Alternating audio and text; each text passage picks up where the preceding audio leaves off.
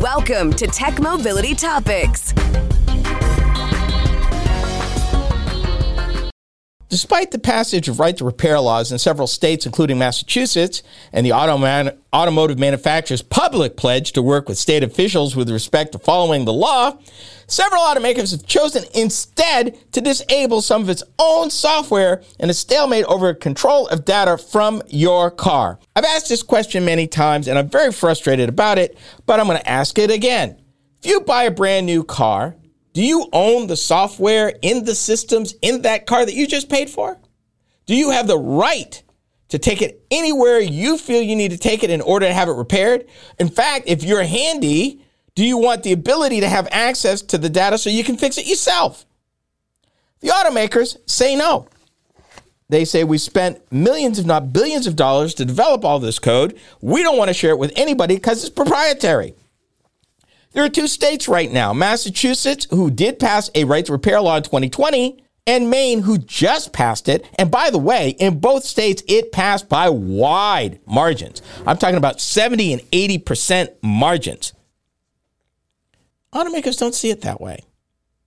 And they actually, I'm going to be blunt, they're actually hypocriting a little bit. Let me give you an example. This is from, I want to say this is from the New York Times, I think. Let me explain it. They're using an example. Cityside Subaru, a car dealership in the Boston area, regularly loses potential customers for a surprising reason. Subaru has disabled some of its own software in a stalemate over control of data from your car. Subaru, that doesn't sound like all the love that you advertise.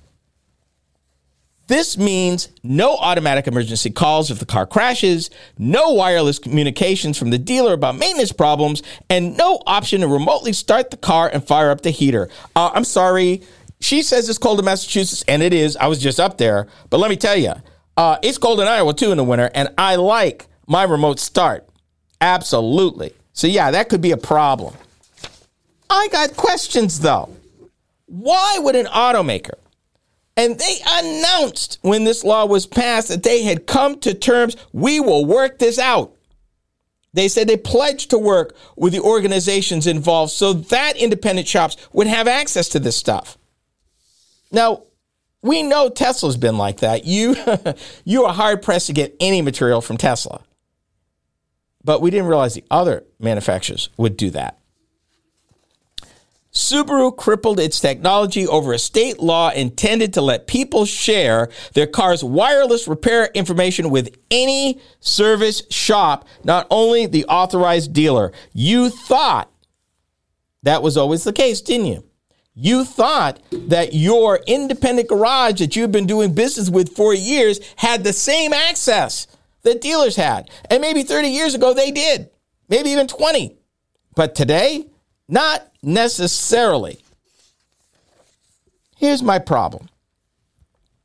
The automakers lobbying group said that the laws aren't needed because repair shops already have access to the necessary maintenance and diagnostic tools and information. If that's the case, why are you disabling part of your software? And Subaru's not the only one. So I'm confused right now. You tell me on the one hand, oh, the laws aren't necessary. They have access to it now. But you're disabling it because the law says that they need to give it over. What? I'm confused. I'm confused. But not surprised. Another company in the middle of this, company you wouldn't think would be in the middle of this, is John Deere. Because farmers have the same problem. And farmers are more handy than the average person anyway. If you've ever been out in the upper Midwest, our farmers are amazing. And they are the ultimate tinkerers in this modern age. And some of these fellas is pretty sharp. Some of the girls too. And they have the same problem.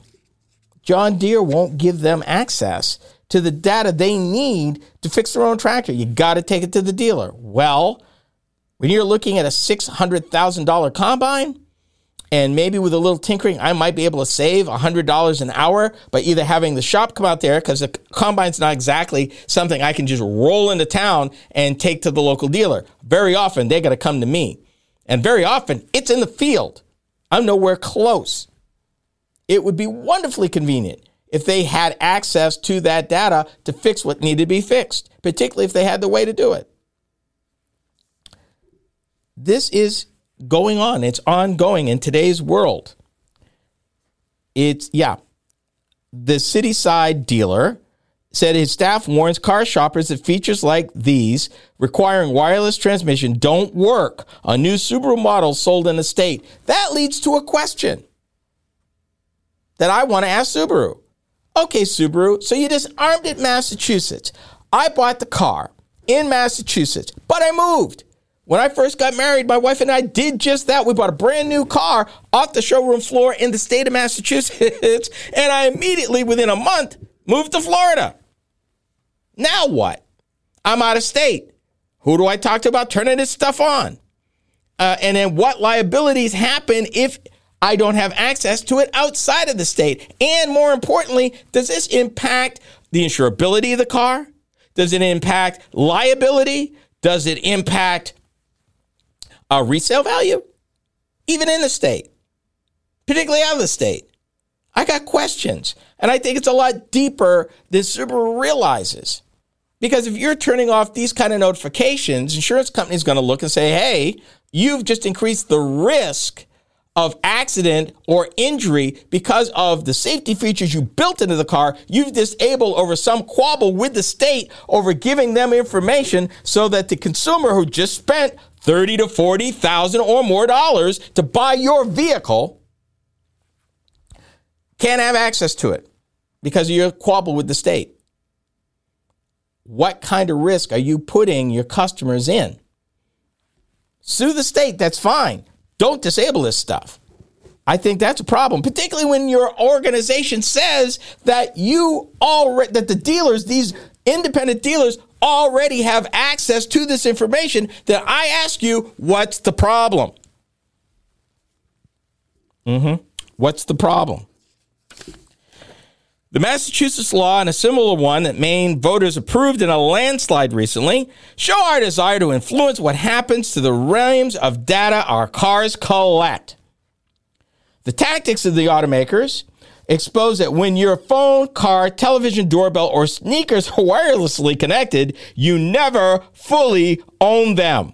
The manufacturer does. Can you imagine?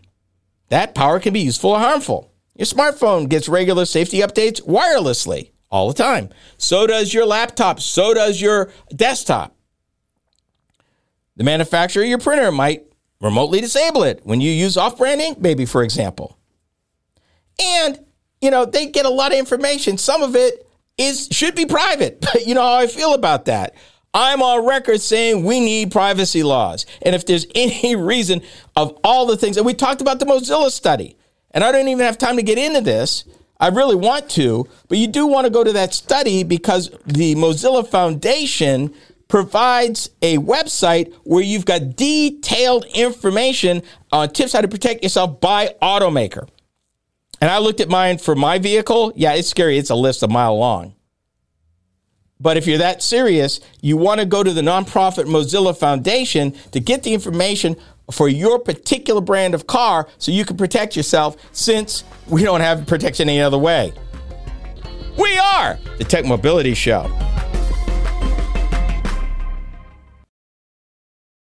Did you know that you could still listen to past shows of Roadworthy Drive? Ken Chester here. With the change to the Tech Mobility Show, we've taken steps to maintain our vast library of past shows for your listening pleasure. Whether you want to listen to 1, 10, or 50 of our 1,000 shows, we got you covered. Be sure to visit roadworthydrive.buzzsprout.com or roadworthydrivemoment.buzzsprout.com and subscribe. There's no recurring commitment, and you can opt out at any time. We set the price super low so that access to the shows is easy and carefree. Thank you so much for your support. Real facts, real opinions, real talk. Roadworthy Drive is now the Tech Mobility Show. I'm Ken Chester, your host. Every week, I delve into the current trends and topics that impact you when it comes to mobility and technology. Things are changing fast, and I cover these topics in a way that's easy to understand. By tuning into the Tech Mobility Show, you can keep informed about the latest happenings with self-driving vehicles, auto finance, electric airplanes, and more. That's the Tech Mobility Show, heard each week on this very fine radio station.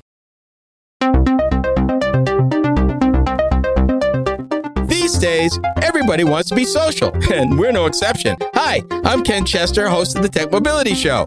We get to share additional content that you won't find on the show. Facebook, Instagram, Twitter, and even TikTok. Yeah, we're there. You can find us at Tech Mobility Pod on Twitter and at the Tech Mobility Show everywhere else. Check us out and be sure to follow us.